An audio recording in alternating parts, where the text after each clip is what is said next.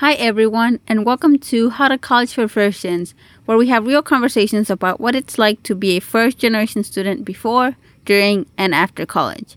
For those of you new to the podcast, our goal here is to democratize knowledge that we've gained along the way, learn a bit more about the first-gen experience, and hopefully help others going through some of the challenges we've experienced by sharing lessons learned from fellow first-gens. I am Luz, one of the podcast co-hosts, and a first-generation student myself. Today, we are introducing you to our second newly appointed board member. The board helps guide us in providing you, our listeners, the best and most effective content to reach our mission. We are happy to have them on board and are excited for you to get to know them a little better too. On today's episode, I am happy to introduce you to Erica. Erica is a phenomenal human being with an interesting story. From figuring out the value of her identity to being unemployed after 2 degrees and appreciating the act of self-love, she is resilient and has found her passion for helping others to do their best through leadership development. So join me on this journey to learn more.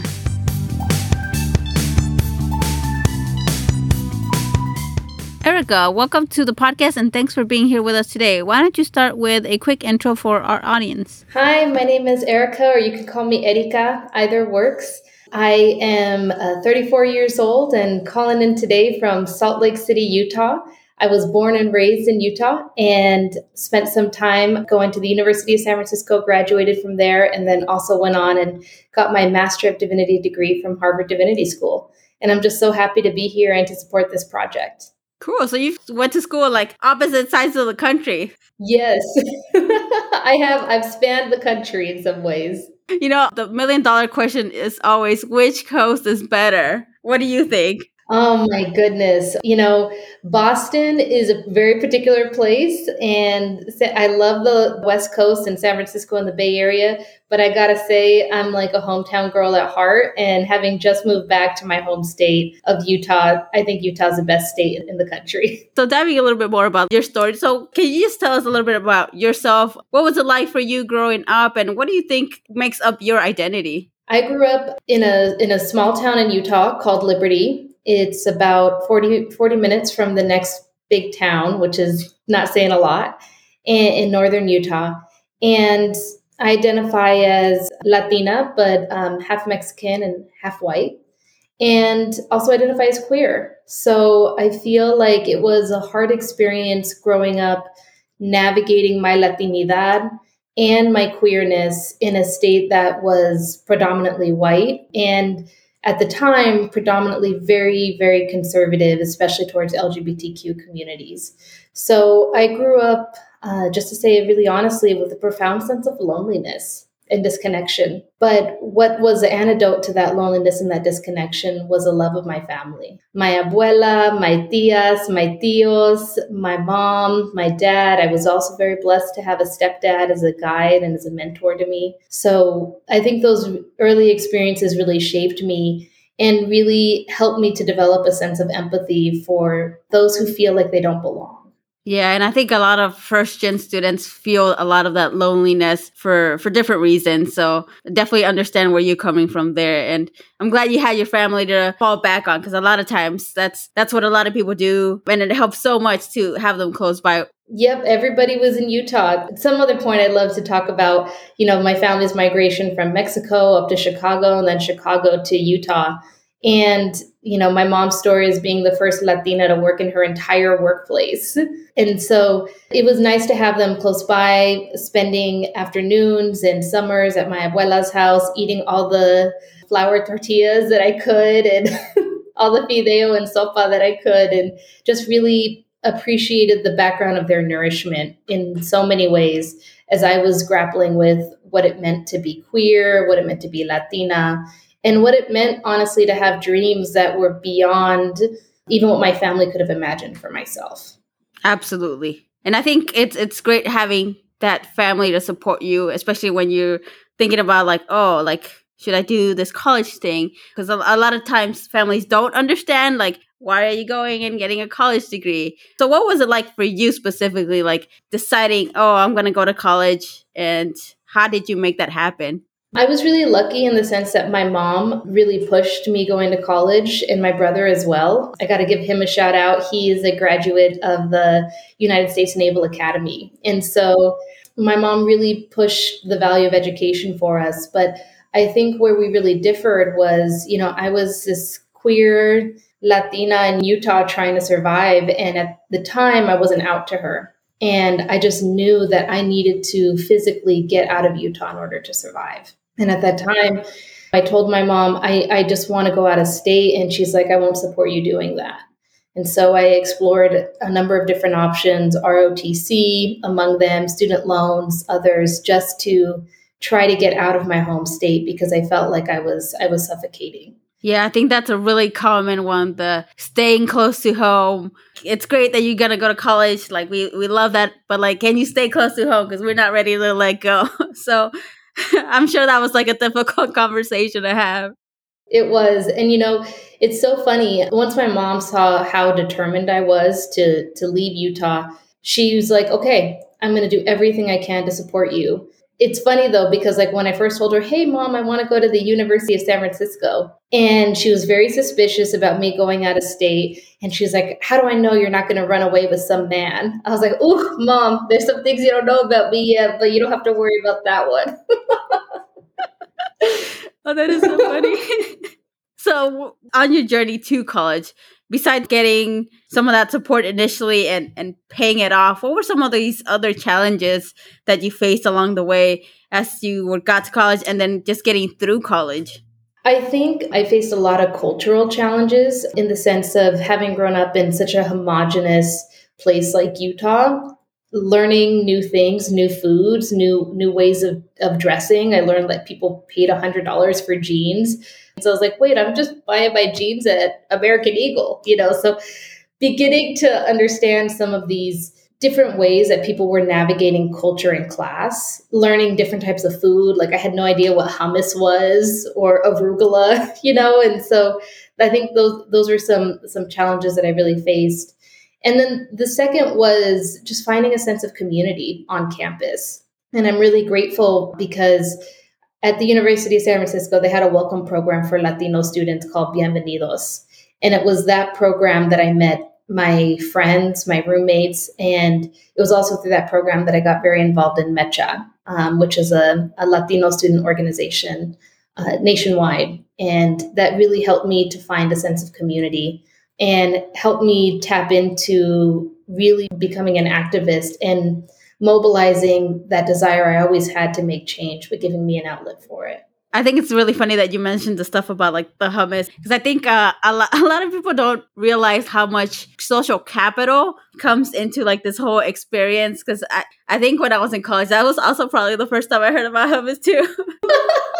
I mean, I don't know. Maybe everybody knows about hummus, maybe not. I'm glad I learned. Yeah, you just get exposed to so many things, like the different classes, like how different people approach things, and it's really interesting. College is just such a unique experience, and I absolutely agree about you with the community. I think that really helps make the experience, because if you don't have that sense of community from early on, it makes it super difficult to get rid of that sense of loneliness, for example. So I'm really glad that you had that too, because I don't know if I would have been able to have as good an experience had I not had that community from the get-go. Yes. One thing I'd really encourage all first-generation college students to do is to seek out a community, no matter what it is, whether it's rooted in identity, interests. Everyone seems like they got it all figured out, but everyone's still trying to figure it out. And we're all trying to make friends. And I feel like even as adults trying to make friends, so it's okay to put yourself out there, show up to that student meeting,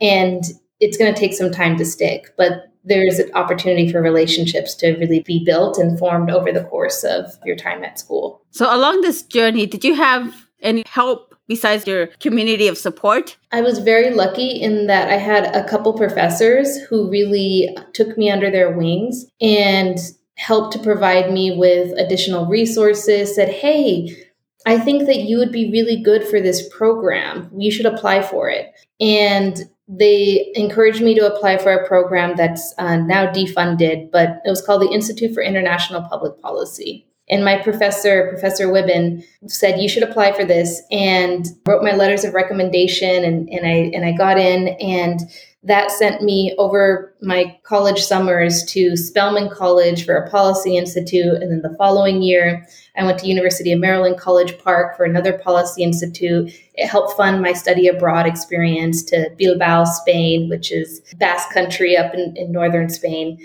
And so I'm just so grateful that I had people who helped to shepherd my growth and my development and really made opportunities available to me and said, hey, I think you should apply for this, even if I felt like I wasn't qualified at the time.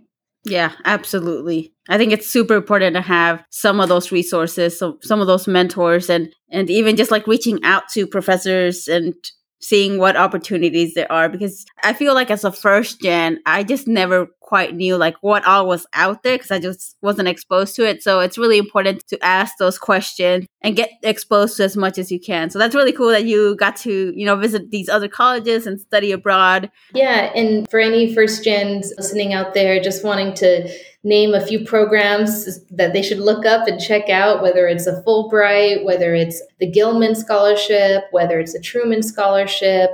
There are so many opportunities that you can apply for and seek out to help fund some of your interests and introduce you to more people in a broader network. So moving beyond college a little bit, I know you ended up going to Harvard for graduate school. How did that decision come about? I mean, I feel like a lot of students are like, oh my gosh, like college is hard enough already, but adding on a couple more years on top of that, what were you thinking? I know, good question.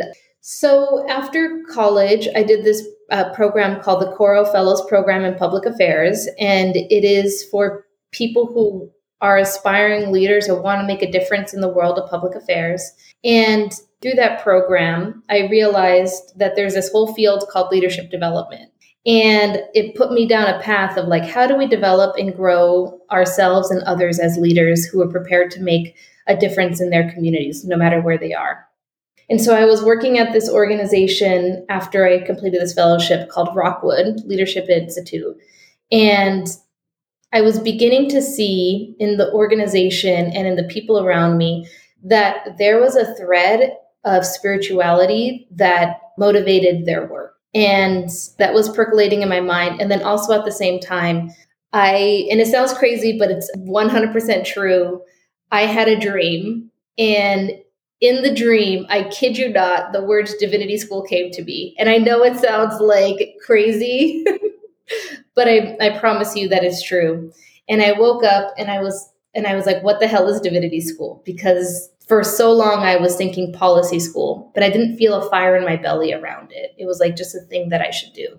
And I looked into divinity school and I was like, I have a fire in me around this. And all the social change leaders I admired and loved had a bedrock of spirituality that supported the change that they wanted to make in the world. And so applied to Harvard Divinity School. It was the only school I applied to. I said Harvard or bust. I'm a firm believer in listening to your intuition and really listening to that deep gut feeling you have about what is next for you in the world. And so I went for it and went to Harvard Divinity School for a Master of Divinity degree. And that was a 3-year degree there.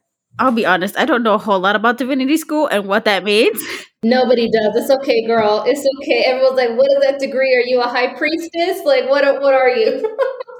Yeah, so for me and all of our listeners out there that are like thinking, what is this divinity school? Can you break it down for us a little bit? Yeah, definitely. And I'm going to be name dropping a bunch of programs in here. So another program that I would love to name drop that I did is called Diversity and Explorations at Harvard Divinity School, that takes students from underserved or underrepresented backgrounds for a 2-day fully paid experience to Harvard to introduce them to the campus and to the life. And I did that program, and that's a great intro. What I would say is Divinity School is traditionally it's been people who are entering into formal positions of ministry go on to get their Master of Divinity degree, whether that's a rabbi, a priest of some kind, a minister. That's kind of the training that they do. I really see my ministry as this leadership development work, creating the conditions for people to have a sense of meaning and belonging and connection in the work that they do in their everyday lives. So I got a Master of Divinity with a focus on Buddhism, which is really an emphasis on meditation and mindfulness. And so took that course, and it was just a wonderful, wonderful experience.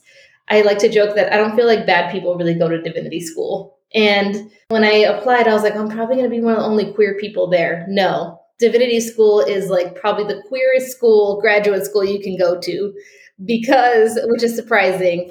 I think in part because once you come to terms with your identity, whether it's sexuality or gender, all of a sudden everything else can come into question. What are my beliefs about who I am and why am I in the world? That's really interesting. So going off of that a little bit and just figuring out like your place in the world, how did you navigate your postgraduate life and settling into your career and figuring all of that out? Because it's one thing to go into college and just struggle figuring that out, but then you get into this like real world thing and you're like, uh-oh, what did I get myself into? Yeah. Well, what I would say is that you never quite have it all figured out. I had a mentor who said you do everything for a season and a reason. And so thinking in smaller chunks helps to make it much more manageable for me. But I graduated from divinity school, and I applied for a job that I thought that I was going to get. Like I put all my eggs in one basket again. And all signs were looking like I was going to get this job, and then I didn't get the job. And all of a sudden, I was unemployed for about 3 months, living off my credit cards, trying to get by. And I mentioned this story because many people have experiences of hardship. And, it's not just about all the polish, like, hey, this happened, but it was a really hard time. And I think one thing I reflected on that was how much of our identity is tied up into what we do rather than who we are. And I remember at that time I went to go get my hair cut at the barber shop, and the man who was cutting my hair asked me, "What do you do?" And this was at the time that I was unemployed. And I said, "Well, I'm a student." I didn't have the courage to tell him that I was unemployed because I had my whole life had all these boxes lined up and I checked every single box. And at that time, I had a lot of shame about what I was experiencing, especially when I saw my peers had a much smoother path. And so that was a difficult experience, but it was one that gave me a lot of empathy for when you have those moments in your life when things don't line up the way that you wanted them to. And it was also a humbling experience as well. And so after that period of time, I found a job working actually at the Harvard Kennedy School, running leadership development and training programs, working with students. And it was there that I really felt like I flourished in my role of supporting students and helping them to grow, and also in stepping into my full identity as a young professional. Yeah, I think one thing I'd like to mention is that, when you do go to college, you expect that like, oh, this college degree is going to open up a job and I won't have to worry about those things. But often that's not quite the case. Sometimes you do have to struggle and like find that opportunity. A college degree doesn't, 100% guarantee that you'll flourish and be successful and, whatnot. But I think a lot of students maybe come in with that idea in mind, and then when that doesn't happen, it just like throws you off balance quite a bit. Exactly. And I think, especially after my graduate school experience, what I realized was that the college and graduate school are really just keys. They're access keys. There's a lot of learning and growth and development that happens, but they're access keys.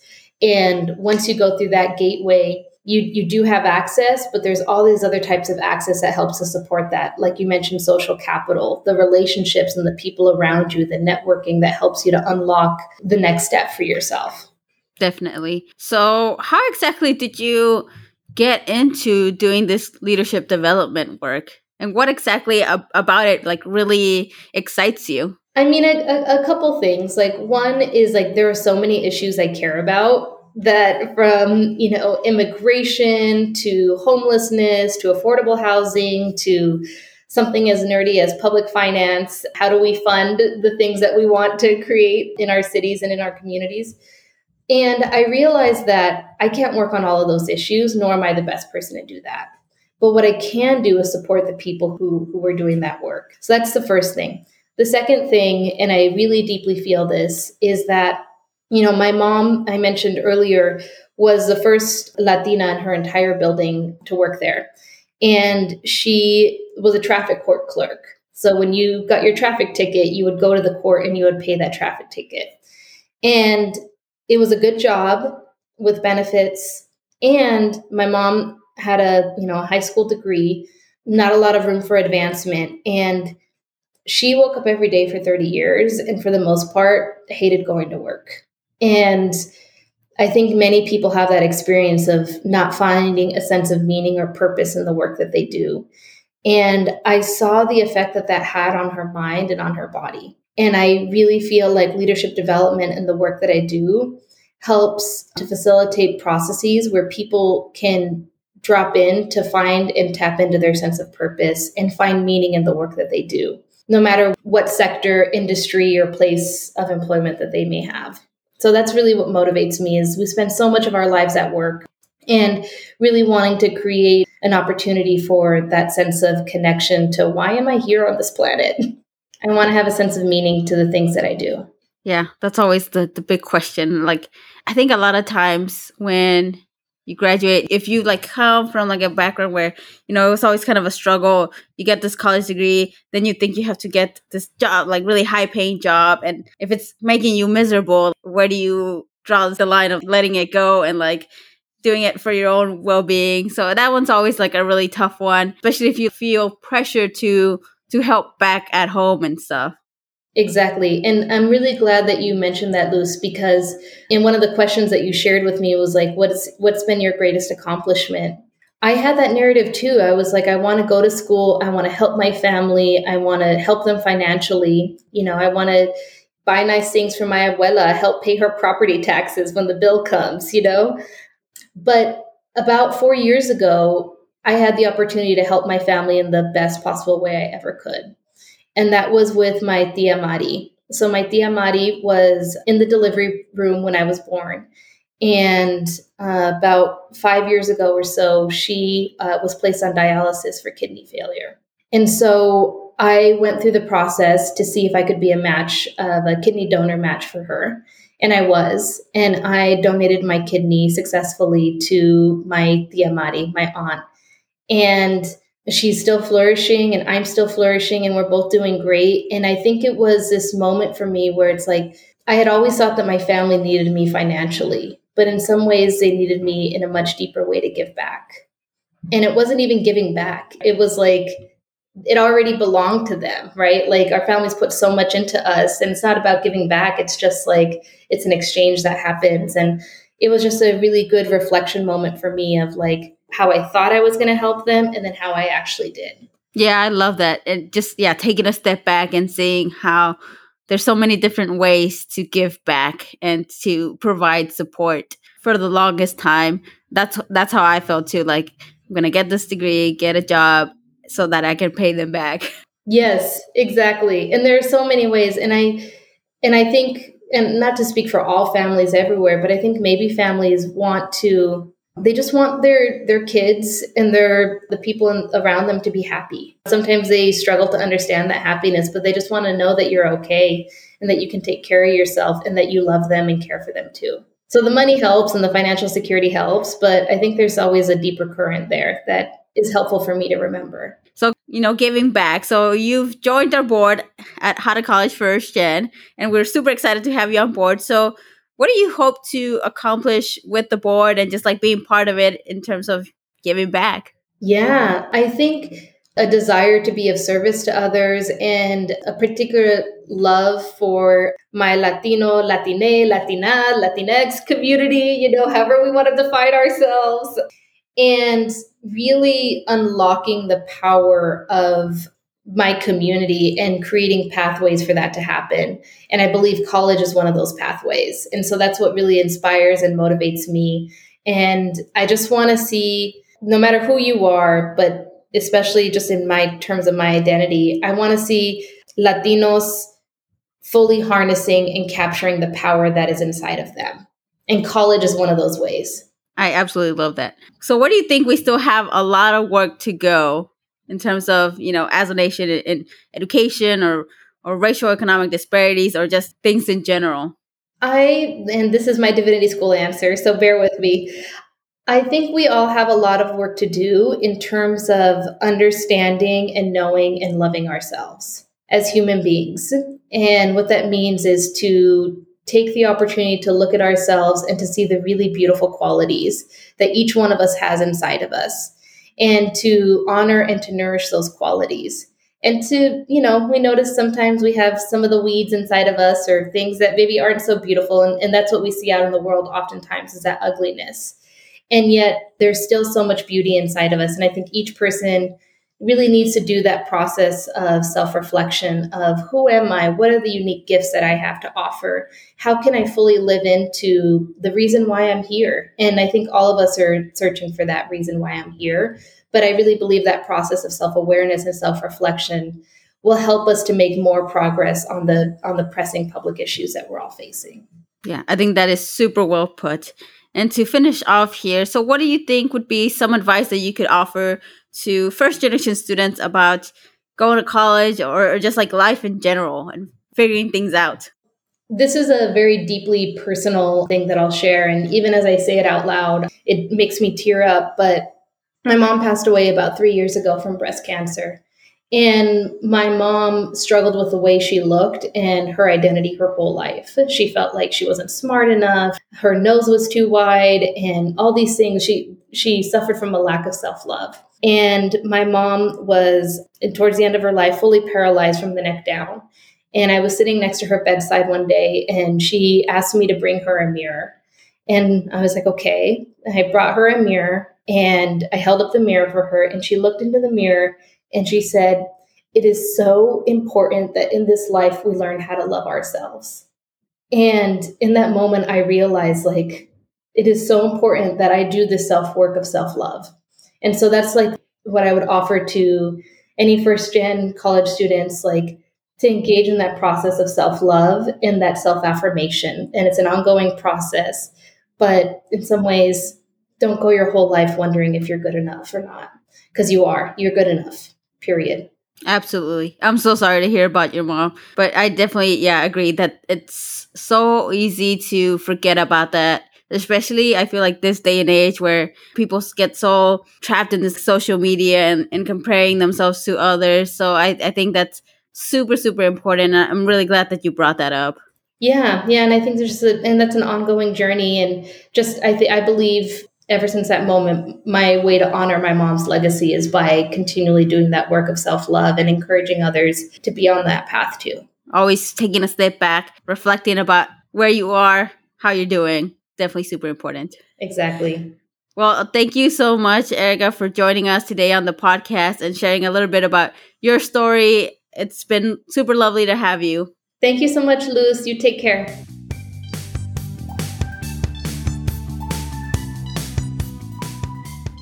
Our board of directors is made up of amazing individuals with their own interesting life and college journeys that we can all also learn from. In today's episode, Erica made sure to remind us about the importance of self-love and awareness, allowing yourself to be open to new opportunities, and leaning in on others for help along the way. Although early on in her journey, she felt a sense of loneliness as she began to find her place in this world, she learned that even through some of life's rocky and difficult patches, we learn about ourselves and can come back even stronger. In leadership development, she has found a way to give back to her communities by helping to empower others in their own journeys. For more information about our board or to subscribe to our newsletter, check out our website at howtocollegefirstgen.org. If you prefer to reach us on social media to share with us your experience as a first gen, you can find us on Instagram, Facebook, Twitter, and LinkedIn. Remember, you are not alone on this journey. Until next time.